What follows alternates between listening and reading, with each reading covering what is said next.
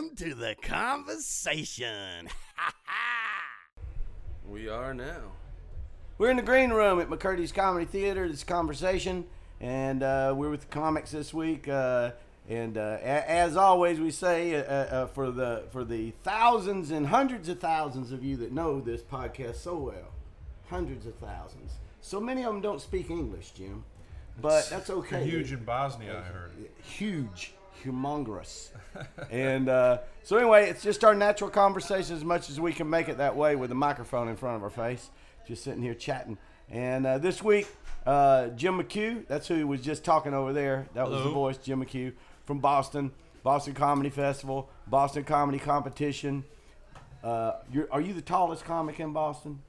Yes, I am. You are the tallest comic. Well, no, me and Gary Goldman are about... Oh, that's right. Yeah, about equal. I didn't know. I was forgetting that he was a Boston comedian. Yes. Okay. Yes. Yeah, he must be close. So there you go.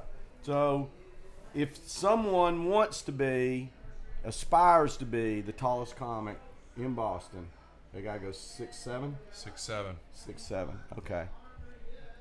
And it's good when you start out in comedy because you start out in like really horrible places and you're doing comedy on the floor in front of dartboards. Right. And if you're tall, you kind of bring your own stage with you. Yes. Right. Yes. You make it appear there's a stage. I don't need an 8-inch riser to be seen, you know. You've never needed an 8-inch riser. I used to be 6'7". You were. Yeah, but as you get older, you really get shorter. You do shrink. Oh, you can drop that down. It's Ron Modell talking over there. Hey, Ron. There. Let's see. How you guys doing tonight? We couldn't be better. Now we're there. Yeah. So that is, and I do this thing called rolfing. You ever heard of it? No. Rolfing. Rolfing is, it's people like to compare it to massage, to therapeutic massage, but it's different. A rolfer, your body is encased in something called a fascia. It's like a sausage. Like the skin on the outside of a sausage that holds the sausage together. Yes. Well, between your skin, between your epidermis and your dermis, and your organs, there's that layer of fascia, I believe it's pronounced, that you're encased in. Okay. And so what a rolfer does is tries to manipulate the fascia so that your body goes back into form the way it should be. Over the years, there's a certain structure we all should carry, right, to our frame. There's a certain posture we should carry there. And over the years, through bad habits and simple gravity and that sort of thing, we all get out of whack. Right? So chiropractors adjust your bones, your spine. A rolfer adjusts your fascia to get your organs to fall back where they should, to get your muscles to fall back, to try to get... I call her more, the girl that does it here, Ione, which her sister, Edith, is her sister that works here.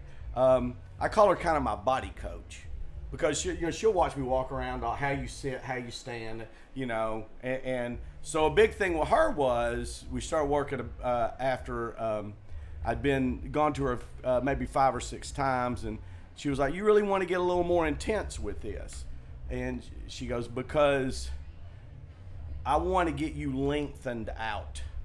And her thing was that thing of getting shorter as you get older. Of course, naturally, yes, your spine is going to compress. Things like are going to fall in. But she says a lot of that is just you settling rather than staying length. So she actually, so I do a lot of stretches in this, that, and the other. But she actually, like a kid, we marked my height on the wall. Okay. When we go in, so she goes, I would like to see us in a year get you at least a 1/4 inch taller to a half. And I know she asked me, she goes, how tall are you? And I said, I'm 5'7". And she goes, you're probably 5'8", 5'8 and a half. Probably really. She was just looking at you, just looking at how you're kind of posture. Your posture is and everything, Okay. And so it's interesting, Yeah. But because so her thought is you can counteract that somewhat. You know what's going to crush Les? Not totally, huh? He's going to get an extra 1.5 inches, and it's going to ruin his golf swing. Absolutely. I'm going to keep missing the fucking ball. You're going to top Yeah. it. You're going to be topping the ball every time. shot. What happened? I grew. Ground balls. I grew. The whole thing is to try to stay erect your whole life. That's right. Yes. Right. Not on public transportation. Get your fucking head up. Absolutely. Head up.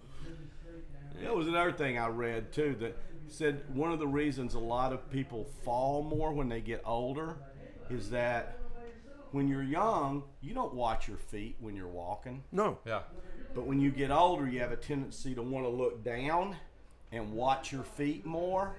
And they said that gets your eyes moving towards the ground, and Your head you have a follows. tendency to get out of whack, out of balance. Right. Wow, okay. Right. Yeah, yeah.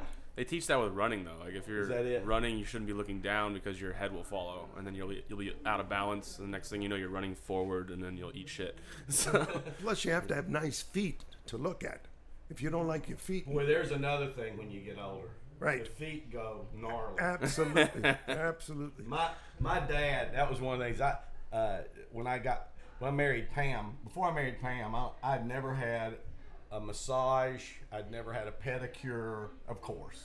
Right. There's no way in God's green earth I was going to spend that money on that. Right. But then as soon as you do it, you're like, shit, this is great. You know? And once I started getting pedicures, man, when my dad got, by the time he was my age now, 65, his feet were fucked up. Those toenails. Yeah. You needed hedge clippers to cut them damn toenails. You know what I mean? And you know, and it's just, and I was like, I am not, and I go, hell, that's me. Yep. You know, and I go, I am not going to let that happen as much as I can. I'm going to take care of my damn feet. You know My what they grandfather teach used to always say that, take care of your feet. That's what they Absolutely. teach in the Your feet. Army, right? Yeah, I guess. Feet's like Yeah. the number one thing you take Can't do care anything of. without your feet. Right. And you have a favorite pair of shoes Yeah. that feels just right. Yeah. What do they say? They say spend the most money on your shoes and your mattress. Yeah. True. That's true. Uh-huh. Yep. And most people have a piece of shit mattress. I know. Right. Because you go to spend the money, and you're like, what's the cheapest one you got? Because mattresses are fucking Oh, they're expensive. big money. Have you ever tried one of those sleep number beds? No. No. I've seen them. Just when it, I've used them in hotels. Oh, really? Yeah, oh yeah. Oh, okay. I've never seen one in a hotel. You know what? I almost lost sleep because I was so concerned about trying to figure out what my number was. It was like 3 hours of trial. Am I an 8 or 9 or I don't know. I like that. It's like when you go to the eye doctor, better or worse? I don't know anymore. I don't know. I just went through that. I had cataract surgery last year. I was at the eye doctor, and then you kept going better, worse, better, worse. I kept going same. You get flustered. You don't know anymore. It's true. It's true. You don't hold up under questioning. No idea. Oh God, we did a. I was going to say we did a. If you ever around a sleep number bed store, go in and just say, "Hey man, I've heard about it. Could you give me a demonstration?" And it's pretty cool. You know, the shit those beds will do. Yeah. You know, we've talked about it, but they're an investment. I mean, fuck. I think What was it, like $3,000 or something? Or Oh $5,000 no! more? Well, I think around 4 or 5 for the entry basic level. Yeah. entry level. But if you get all the bells and whistles, where it'll raise up and the feet will raise and all the has memory that adjusts. yeah. And all, you get all that shit. You're talking about for a queen or king size bed. I think it was getting there close to $10,000. I went in about a year ago with Like my a dad car, you to know. help him look at a bed. We said, we'll just look in here. And I just looked at the showroom. And I was like, yeah, this ain't the right place. No. Because I knew it was going to be, heart palpitations. You know? Right. No, Because he was going to go, for a bed? right. He was like, come with somebody? Right. yeah, right. And then with the sleep number bed, there's a top piece on it, and you're supposed to change that out, I think, every 2 years, and it's a couple $100. There you go. know. But it is. It's like you're getting that bed. You're financing that bed. Yeah. Oh, yeah. Probably. You know. Absolutely. But But I know people that have it, and the ones that do, They swear by they it. swear by it. I've never had anybody that had one. I've had people get the memory foam beds and not like them because they felt kind of trapped. Right, getting like out of one. cocooned in them, kind of. Really? Yep. And Pam slept in one. She goes, I felt hot. You know, Oh, I yeah. felt like I was getting hot, and then I couldn't move around. You feel like you got SpongeBob SquarePants has you in Yeah. an arm bar. Yeah. Sleeper hole. But the nice thing is that your partner can roll around and you can't feel them. Right. I guess if that's a thing. But they also said you got to snore like I haven't me. wrote a bit about this yet, but I want to. My wife has nightmares and punches and kicks in her sleep. Oh wow. Yeah. Yeah. Wow. So that's interesting. yeah. Or at least she says she's sleeping. Yeah. I know I deserve it either way. I always like You that. ever punch back? No. No. I'm a runner, man. I don't. Just a shove. No. Pam shoves me. Roll over. I'm a snorer. I'm a bad snorer. Yeah. I think everybody snores though, isn't it? Like Yeah, I think, yeah. everybody snores. Like my in some sinuses weird aren't way. great. Yeah. So we just keep rolling while the show's rolling. Yeah. We just keep talking. All right. I always like that joke about the little Jewish guy that walked into the furniture store and he said, "Could you show me something in a sexual couch?" And the woman said, "Don't you mean sectional?" He said, "I don't know what you call it, as long as I get an occasional piece." That's how you know you're going to pay a lot for furniture, by the way. If they say, I got a chair for you, that's going to be reasonable. But if they say, let me show you this piece over here, Yeah, a piece. that's going to be payments. Oh boy. If it's a piece, it's a work of art. like it's art. Yeah, exactly. Yeah, if it's yeah. a chair, Yeah. Yes. everyone can afford a chair. Absolutely. There's a designer. This piece in the so- corner, let me get the lighting. You know, Just right. Yeah, right. It's made in France. I'm like, you don't want to. You know what? I'm gonna put on that chair. It ain't art, believe me. yeah, exactly. Oh man. So what kind? What's the name of this podcast we're doing? It's called The Conversation. The Conversation. Yeah, yeah. Okay. We looked it up, and there's not another podcast called The Conversation. So. Yeah. Okay. Which is either a good or a bad thing. Maybe it's a bad name. I don't know. You I don't know? know. I can't figure out what the thing is. You know, I used to have the Boston Comedy Festival podcast and the McCue Report, and I ditched both of those, Yeah. and now I do the big comedy festival podcast. I try to combine them, and even now I'm thinking of rethinking that. Oh, that's pretty inviting. Like, Yeah. it sounds like an important. Well, you know what I wanted to do? Instead of just doing the Boston Comedy Festival, I wanted to go to other people's comedy festivals Oh, okay. and interview people there or people that are going to festivals and kind of get the, you know. So you could just do your own, like, interview It's just, kind of yeah, stuff? it's just a festival Oh, that'd be cool. kind of, because there's so many festivals that have popped up now. Yeah. I'd like to go around to other people's festivals. I have more fun at other people's festivals than mine. Mine is work. Right. You know, I want to hang out with the comedians and like we're doing Oh, here. it's probably stressful as hell putting on your own festival. Can I pitch a book? Yeah. I just got a book from a famous author who's also a great comedian and a new good friend of mine, Ron Modell. It's called Loved Being Here With You. And this guy is killing them all week long, and he's so thoughtful. Yeah. Signed a book and brought it in for me today, Ron. Thank you so much. Oh, What's it's this my about? pleasure. Give me a story out of this book. Well, it's really my whole life, starting with, just to give you an idea of the book, for the first 2.5 years of my life, I never said a word. I mean, no mama, no dada, no. 2.5 years. And I had an older brother who was 3 years older, and usually kids will copy their Right. siblings. Yeah. And my mother was panicking. She took me to hearing tests. She took me all over to see. That sounds like Einstein, I think, was like that. No, but what I would do was, my mother said I would point my finger and just go, Yeah. yeah. That was it for 2.5 years. Okay. Okay, so I'm 2.5 years old. My mother and father are driving in the front part of the car. My brother Sandy and I are in the back. Yeah. We're going to Brooklyn to see my father's parents, my grandparents, and we're stopped 1 block off of the Brooklyn Bridge, and here's a big movie marquee, the Brooklyn Paramount. Okay.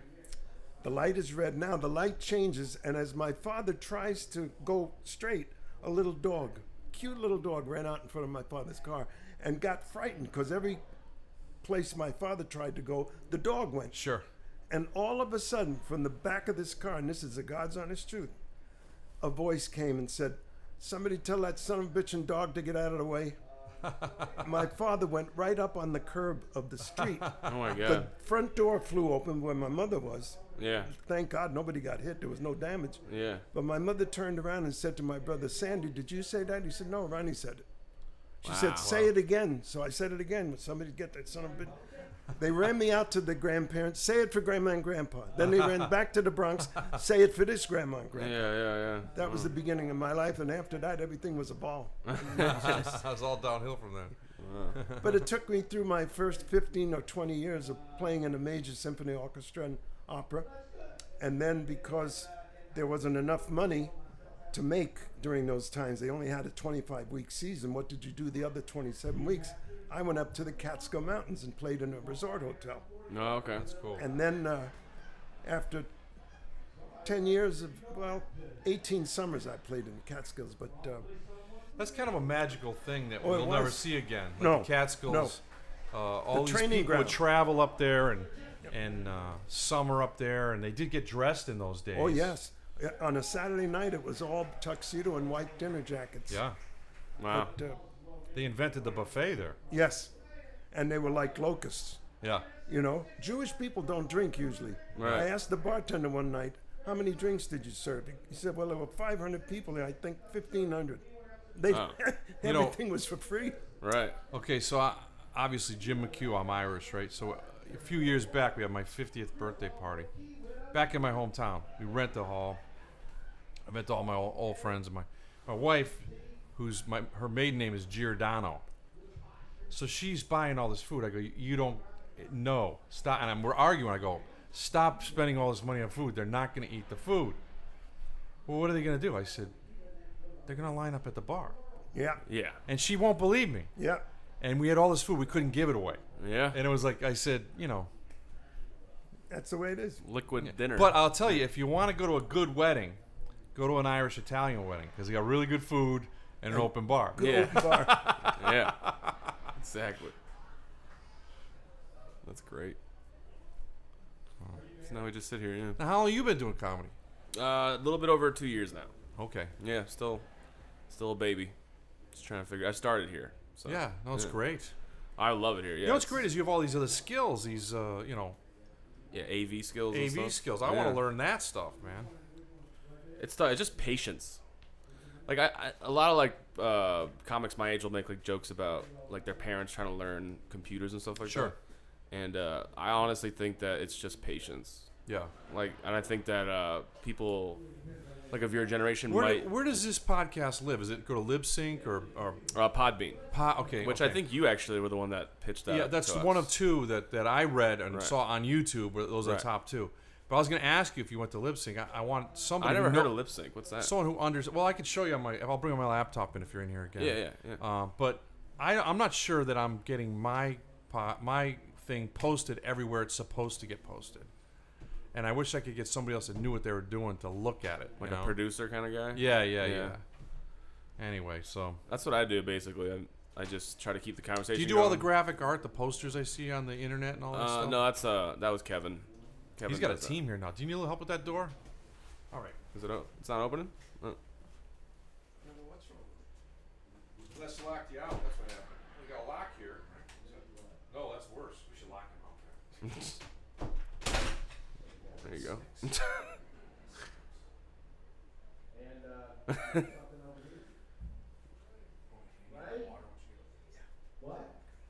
Kick open the door. He's got another 5-10 minutes.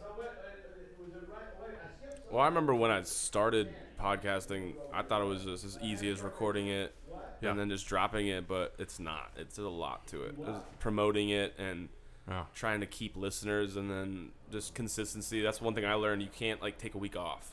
Yeah, I just did that. I'm trying to get back on the saddle because after the festival I was so beat up. Right. And now trying to get back on the horse. I'm gonna interview I think Shane Moss next week.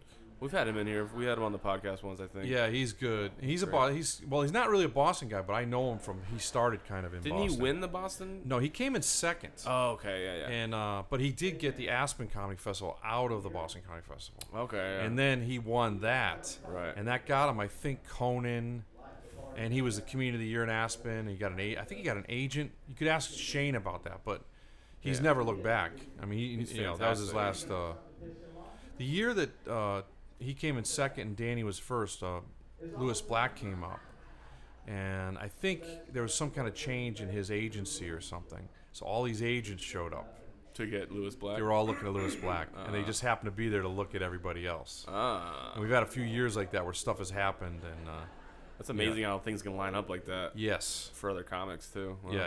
Yeah. Shane's amazing. He has a. Have you ever heard his drug show that he does? We had it at the festival this year. It's great. Like, we had He has one show that's science, right? Yeah. And one that's drugs, and we did both of them. We did one at the Rockwell Theater, one at. I haven't heard the science show. Yeah, he's got one on science, and it's interesting because he'll have a scientist on his podcast. Right. And it's a live podcast, and of course we have MIT in Boston, and of course Worcester Polytech, and a lot of great school, Harvard. Perfect. Yeah. So he's able to get people, and he's I don't really understand how he does. He must research. Well, I like he's using comedy as a delivery system for information. Yeah. Well, I want to learn from him. I'm gonna pick his mind a little bit about how he goes about marketing himself too, because now I talked to him at the Boston Comedy Festival. He no longer has an agent. He's hired someone that's kind of like an office administrator. Really? He books all his own stuff and markets all his own stuff, and he says he's not beholden to anyone. Well, that's and he's out there on the road doing 200 gigs a year, and he's figured it out. Wow, yeah. It's interesting. I didn't know that. Yes, yeah.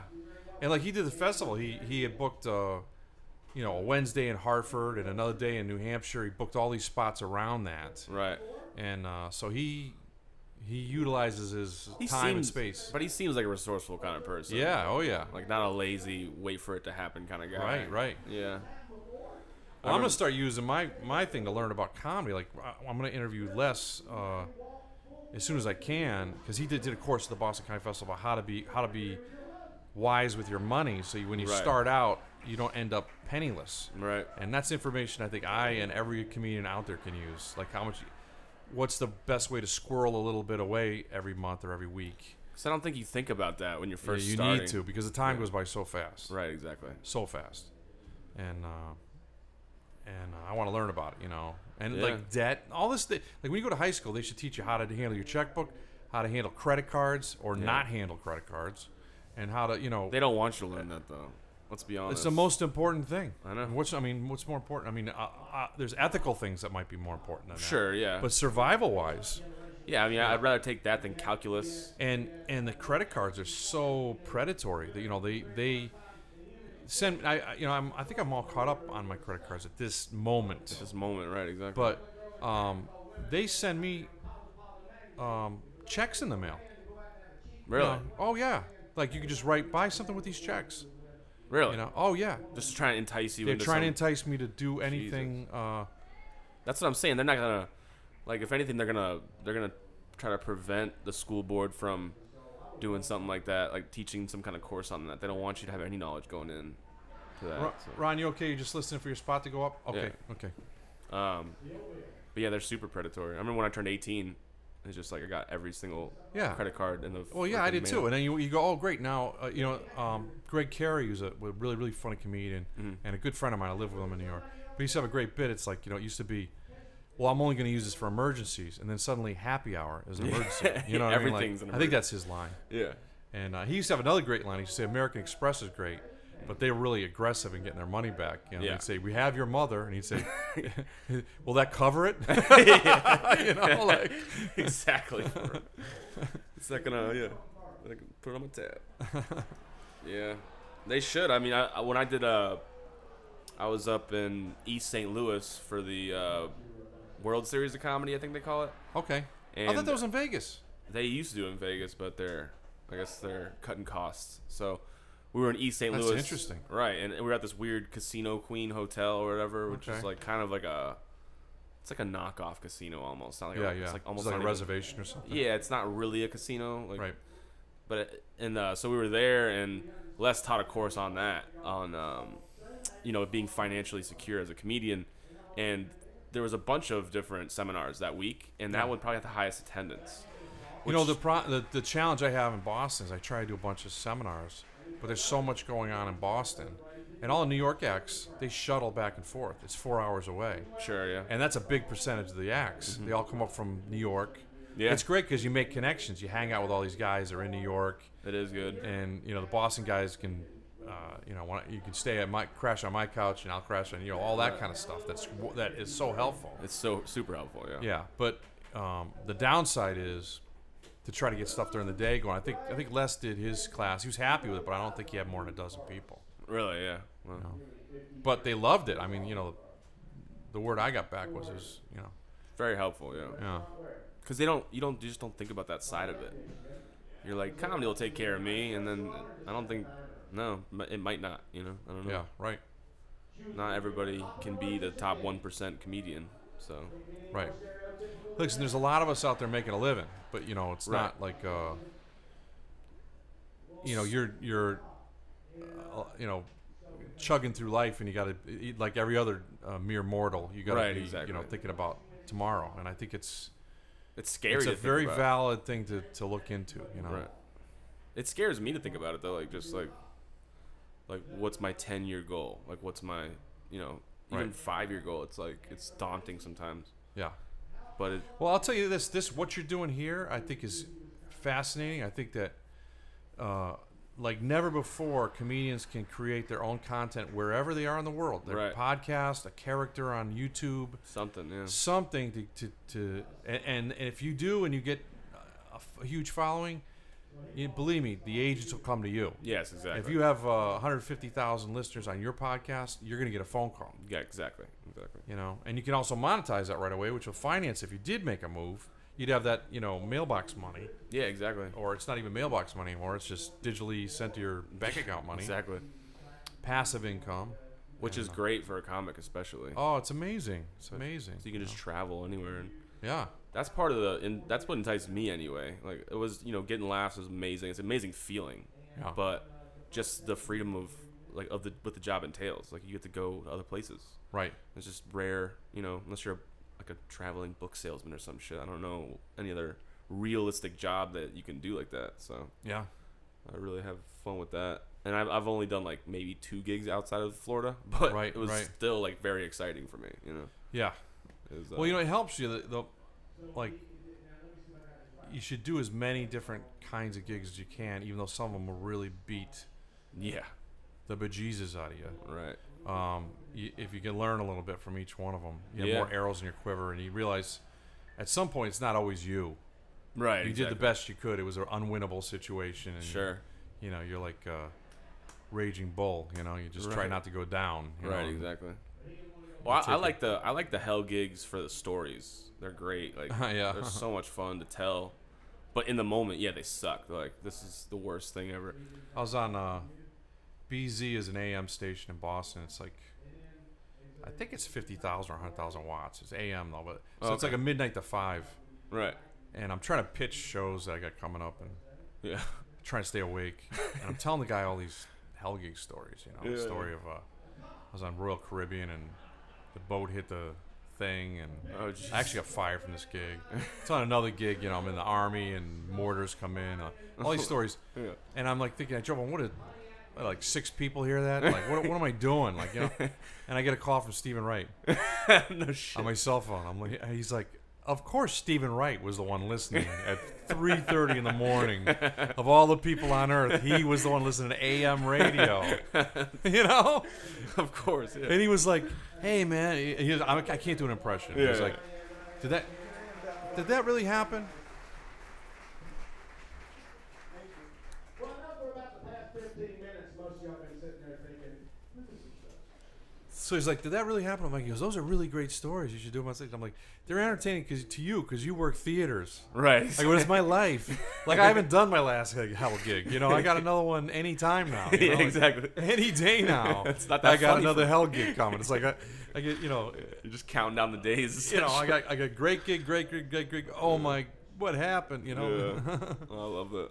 So I do a joke about mine. About my first paid gig was at a strip club at 12 o'clock in the afternoon on Father's Day. Oh, nice. And it's like, I remember when they asked me to do it, and I was like, I asked another comic to do it with me, and he was like, "Hell no, that sounds terrible." And I was like, "What's the point, right?" Yeah. And he was like, "No, why would you put yourself through that?" And I was like, "Well, it's gonna be a great story, hopefully." And like that's the only reason I did it. It was fucking 5 people, and like it was a terrible idea for comedy. Huh. But you know, like, that's what everybody told me to do. Take those gigs. You have to go and you have to. I don't know. It makes you stronger, I think. Absolutely.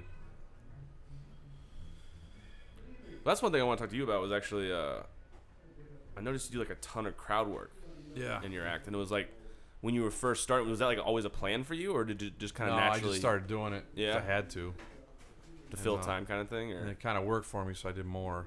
Yeah, you're very good at it. Yeah, I mean, obviously. Yeah, you're a headliner thank you. with it. But I mean, every time I see when I started doing it in Boston, there used to be a lot of guys. They all came out of the Ding Ho, and they're all amazing. Right. But they were very controlling of the comedians that were their support acts. Right. And they didn't like guitar acts, they didn't like prop acts, and they didn't like crowd work acts. Right. And they did not want you talking to the crowd. They wanted you doing monology, doing material. And so it wasn't something that I was really celebrated for. Right. And so I learned to write material. I write quite a bit, actually. Yeah. And so that I didn't have to do it. Right. But then as it's funny now. It's like everybody wants to do it, but it was like I took some lumps for it. Yeah. That's what they told me. Like if you're gonna middle for somebody, you don't do crowd work or whatever.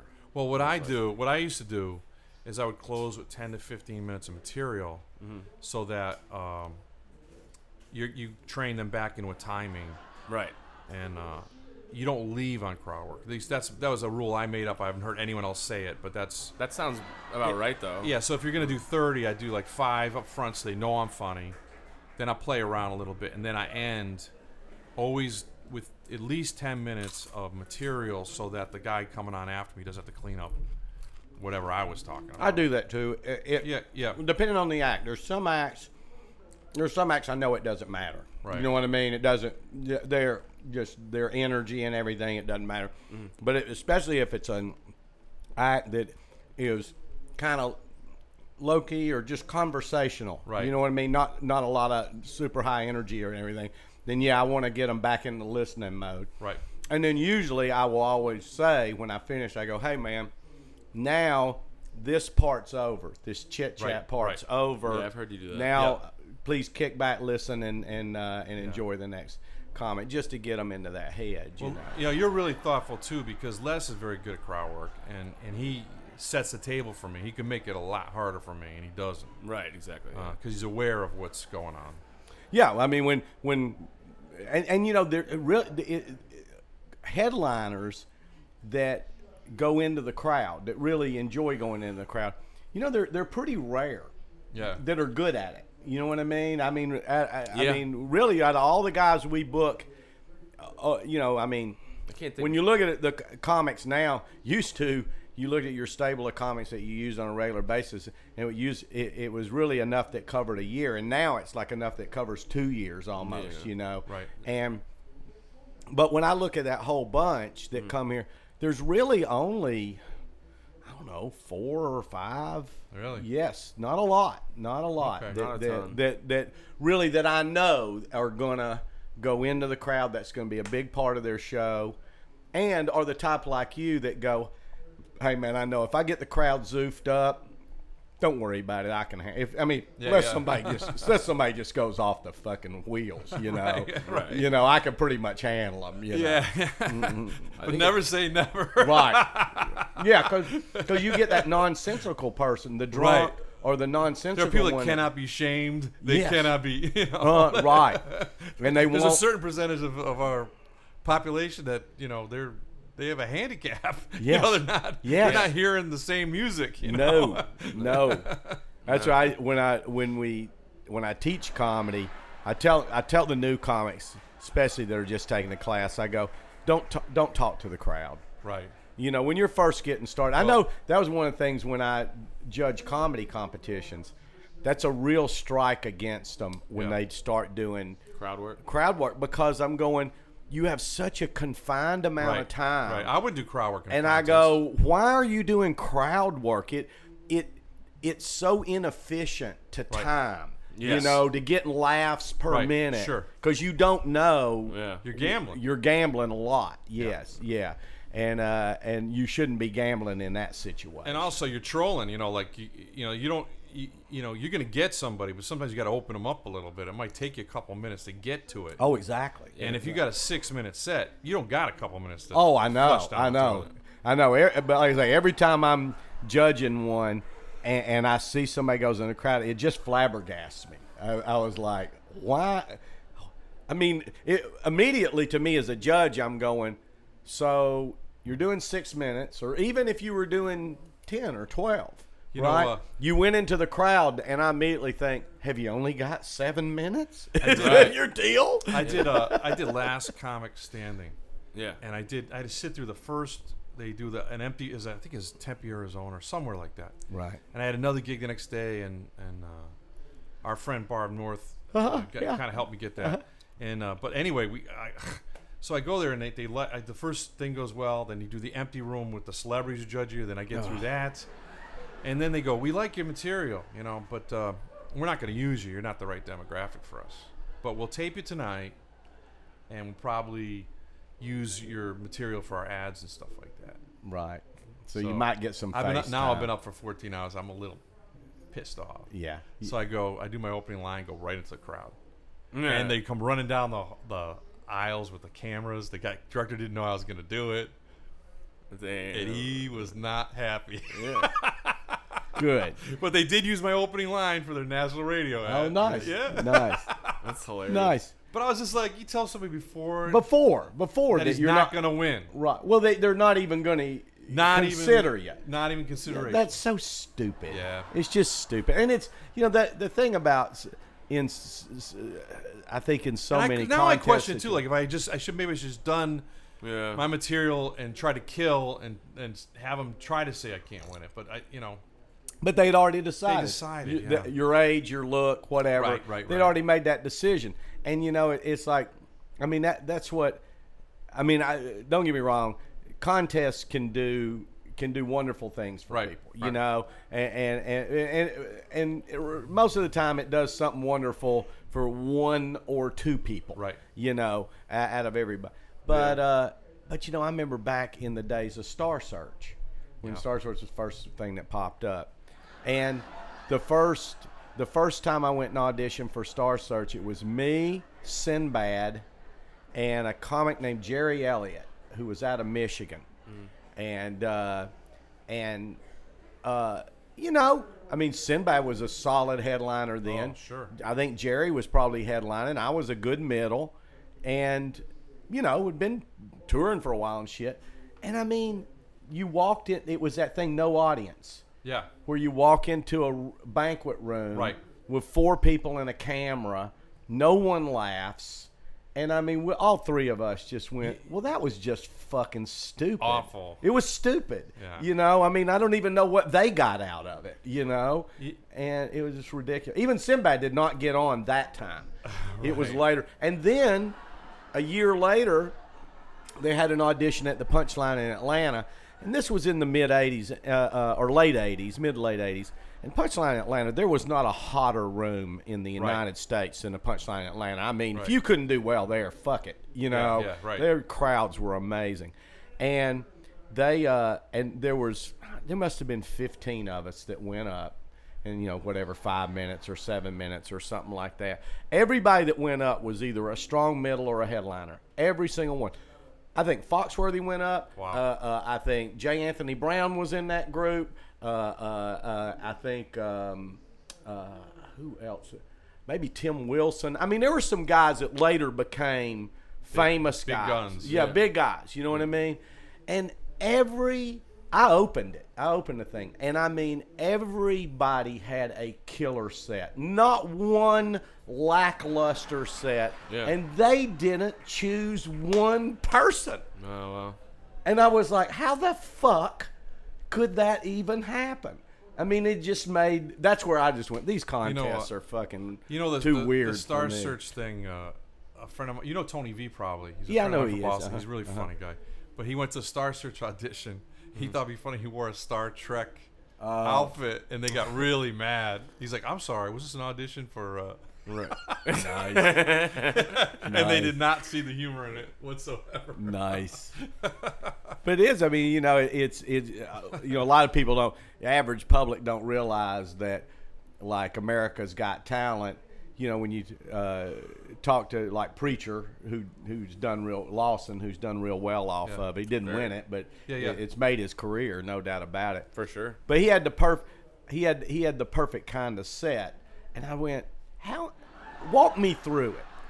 And he goes, "Les, you never do more than 2 minutes. Right. You never really do more than 2 minutes. So through the whole course of the show, all the way to the finals, you're not exposing more than 10 or 12 minutes. Oh, I didn't realize it's that low. I don't even know it's that much. Yeah. Maybe 7 minutes. Oh, I didn't know or that. something. He said Because 7 I thought or it was 8. a strategy thing, like, you know, because who was the guy? Josh.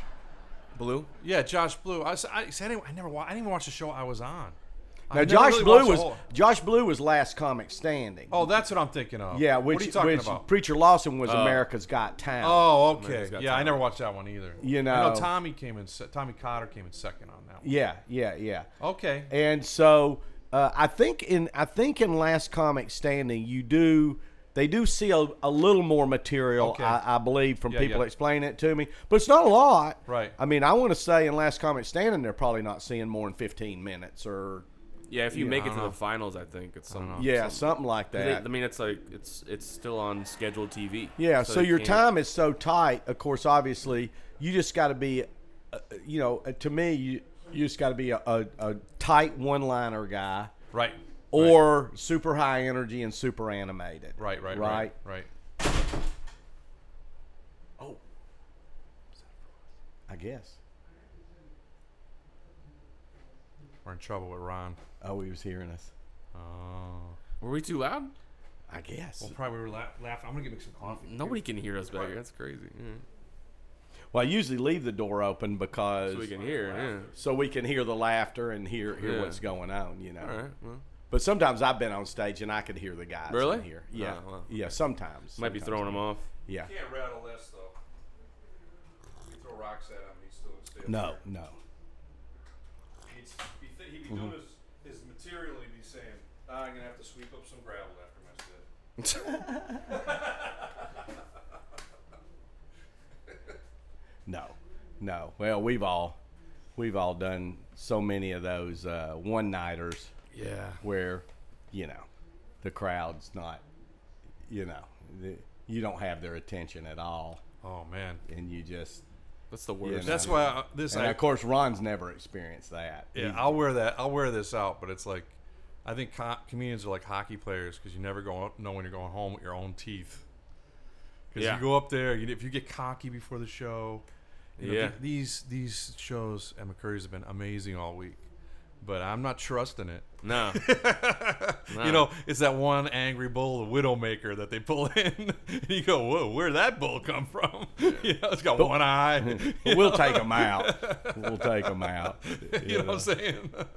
Yep. And especially the one-nighters, you're much more likely to be in a scenario where the lights don't work, the sound doesn't work. Oh, yeah. There's a game on the TV. Ugh. There's a yeah. shuffleboard machine. There's The two. or they don't know there's a show. It's a surprise show. Exactly. They didn't even know there was going to be. They want to watch a game. They turn it off and they go, "Here's your comedian." Now you're the evil person that ruined their night out. Oh God, yeah. I remember. You know, you've done it. Showed up at the one. I remember one was down here in Florida.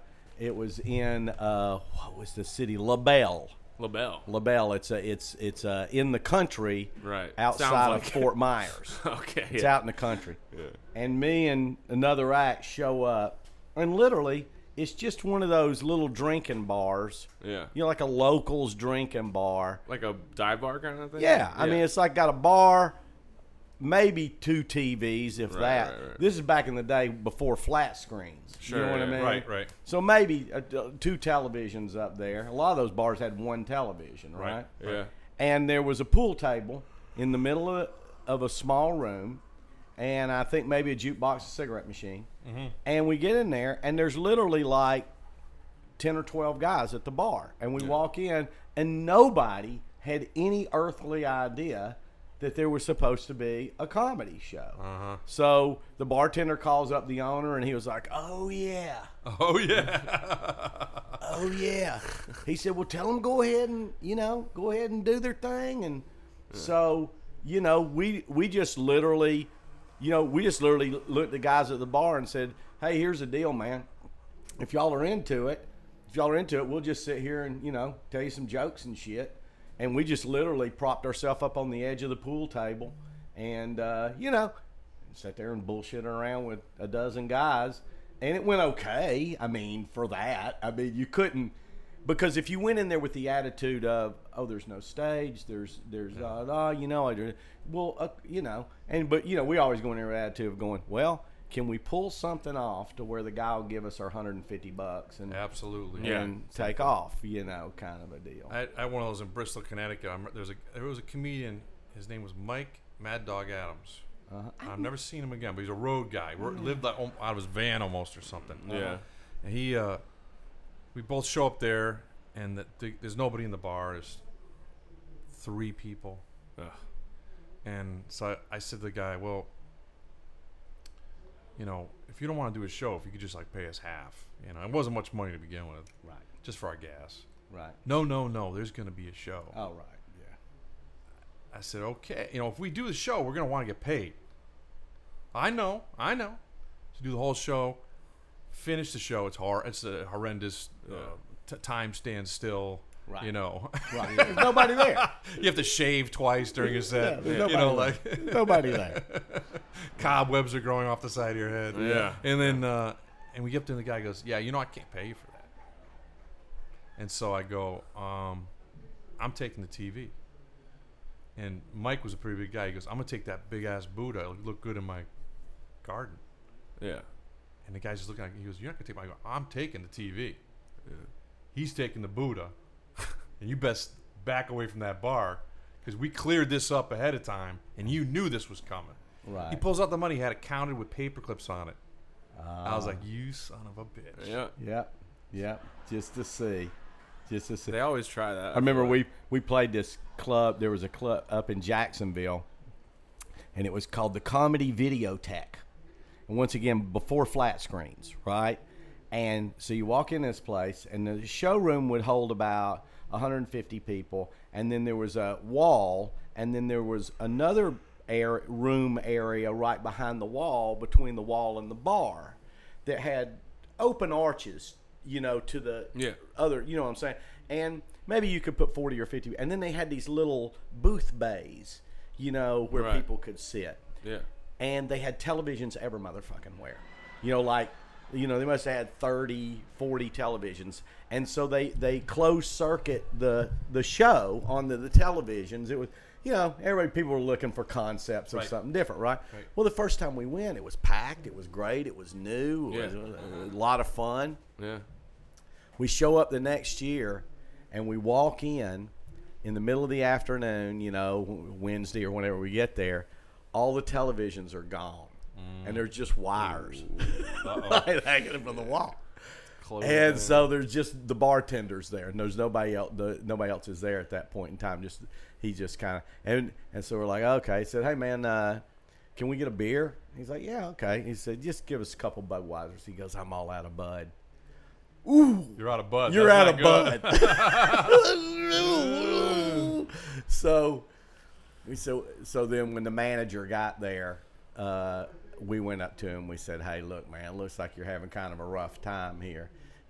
He said, "Yeah, but we're kind of changing the concept and this, that, and the other." And we were like, "It's a Budweiser free concept." We were like, "Listen, man, for real. We drove over from Sarasota. Right. Here's the deal.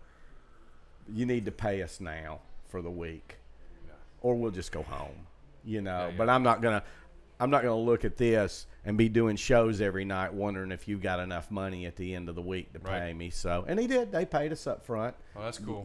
But we were just looking at it going, It's a bad feeling, yeah. Yeah, I'm not going to Les sit is here always all. smarter than me. I'm not going to sit here all week He's long. you can always learn. Oh, I should have got the money before we went on stage. That's what we learned, Yeah, listeners. because we were close enough to home, 5 hours away. Yeah. You know what I mean? It's like, kind of a deal. Just go ahead and take the money and run. But did you ever play Bear's Place, the Tom Sobel Yes, I tour? did. Yes, I did once. At Indiana University. Yeah. Tom told me that was the longest continuously running one-nighter he thought in all of comedy in the history of the United States. I think they bragged comedy. about that. Yeah, I did Comedy Cabaret, I think, in Kentucky first. Is that right? Yeah. Can that be right? Yes, yeah. They same guys. Same guys. That was okay. a weekend or week, right? Yeah. And you did the week. It was in Lexington. And I think the Bear was the Sunday, was it? Or It- Monday, maybe. It could have been because originally Tom Sobel, his original thing was, before he opened up a week-long room, was the Comedy Caravan. Yeah. And he Okay. didn't have a freestanding room. Okay. He booked one-nighters in bars in college towns. So you went Lexington, University of Kentucky, then you went over to University of Miami, Ohio, University of Indiana, Purdue, Ball State. Let me see. There were a couple others. There was about he had about 7 of these things strung together, and they were all about 2 hours apart. Yeah. Kind of a deal, and they were fun. They were set up well, and they were mostly college students. Yeah. And Bear's Place was just I remember in the Bear's run Place, of that. but they had pictures all over. I mean, like famous people that had worked there. You know, Wow. I was like, whoa. Now, you know. I was talking to Basil was here. Remember Basil? And we were talking about Bear's Place. I remember Bear's Place that the audience was above, like the stage was down. Like you walked down to the stage, like you were in an amphitheater. Yeah. Like it was the back room. You walked through the college bar, picnic Right. table college bar, Right. into the showroom, and then the audience set up and the stage was down. The audience was in the power position. He remembered it opposite. He thought the stage was high. I don't remember either way. No. And I remember because it was like, to me, I had never seen that before. Yeah. Where I'd done that in theater. I'd Right. played amphitheaters Sure. where the audience is above you. Right. But I'd never done comedy where the audience is definitely in the power position. Right. Yeah, right. They are. And there was only one way in and one way out, that aisle way, through the audience. So if you did not do well, you had to leave Walk of through shame. them, the walk of shame. And but they were usually good crowds. Yeah. But I know I think the two that they bragged about that if you didn't do well, it was like live at the Apollo. They'd Right. start heckling you. Yeah. And I think that Roseanne and Paula Poundstone did not do well there. But just cause they're low energy. And I think it was like what's the lower in baseball? AA or AAA? AAA, I think, right? AAA. So is lower. Is it like lower on the rung of baseball? Oh, okay. I was thinking the other way around, but you may be wrong. Well, so anyway, whatever it was, I was on the lower end. Somebody hired me. I thought they were going to have me work at the clubhouse. I get there, they want me on the pitcher's mound Right.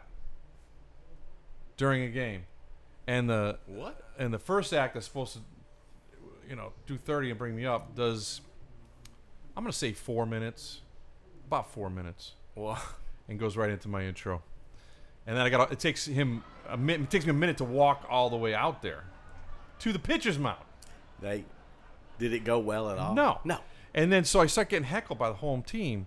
And I go, let's meet the home team. I go, come on out. Number 13, I go, this guy's going to be working in the public works department of his hometown, ladies and gentlemen.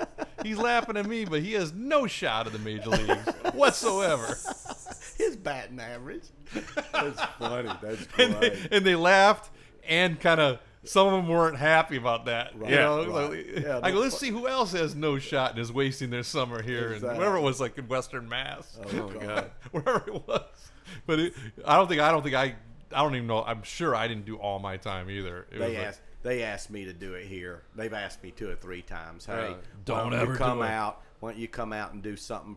And I'm in a place where most of the crowd would even know me. Yeah. But still, I go. It's stupid. It's it's impossible. It's not. Do I got time to run for the bathroom before you bring I can kill some time. Yeah, I'm gonna make a run for it. Okay, cool. No problem. I was afraid to leave your broadcast. Oh, no problem. You can do that. That's hilarious. All right. Well, hopefully it didn't piss off Ron too much. Well, I'm not concerned with that. Well, you're not here. I can tell you that for sure. Like I say, I've been on stage and heard. Yeah. But we purposefully leave the door open. Well, You know what I mean? Because we like to hear the ambient sound. We like to hear we like for the people who are listening to us now that are, as we're having this discussion, we like for you guys to hear that we're in a comedy club. There is a show going on. You can hear it. You know. But yeah, I don't know. I never thought that though. That's funny that you could hear from the stage. Yeah, it has to. We have to. But we got our voices project. We get big if we're in here really getting. And I'm sure that he's the only one hearing it. Right. Exactly. You know what I mean? As far as that. But goes. when you're trying to do like simple like setup punchline kind of jokes, it probably fucks with your rhythm a little bit. Right. So it does make sense to me. Yeah. Yeah. That's funny. Yeah. So. Well, shit. All So we right. got one more show after this. And do you want me to do like 5 minutes? Yeah, After you? I'll go up and open the show. Right. Do about 10 minutes on the second show, and then you just come. I'll bring you out, and I'll say that you're going to host out the rest of the show. Okay. And, 5-7 minutes, whatever. Just bring them up. All right.